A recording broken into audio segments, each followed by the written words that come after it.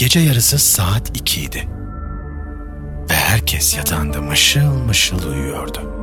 Bay Bosso da onlara katılmak isterdi aslında. Ama ne yazık ki yaramaz aynı fikirde değildi. Küçük köpek o sırada banyoda inliyor ve kapıyı tırnaklıyordu.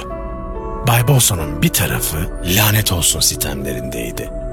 Bu gece gerçek bir yatak yorgan ve sidik kokmayan yumuşacık bir yastıkla geçirdiği ikinci geceydi. Kollarını ve bacaklarını tamamen açarak yatabiliyordu. Kocaman mis kokulu yastıklara kafasını korkmadan gömebiliyordu.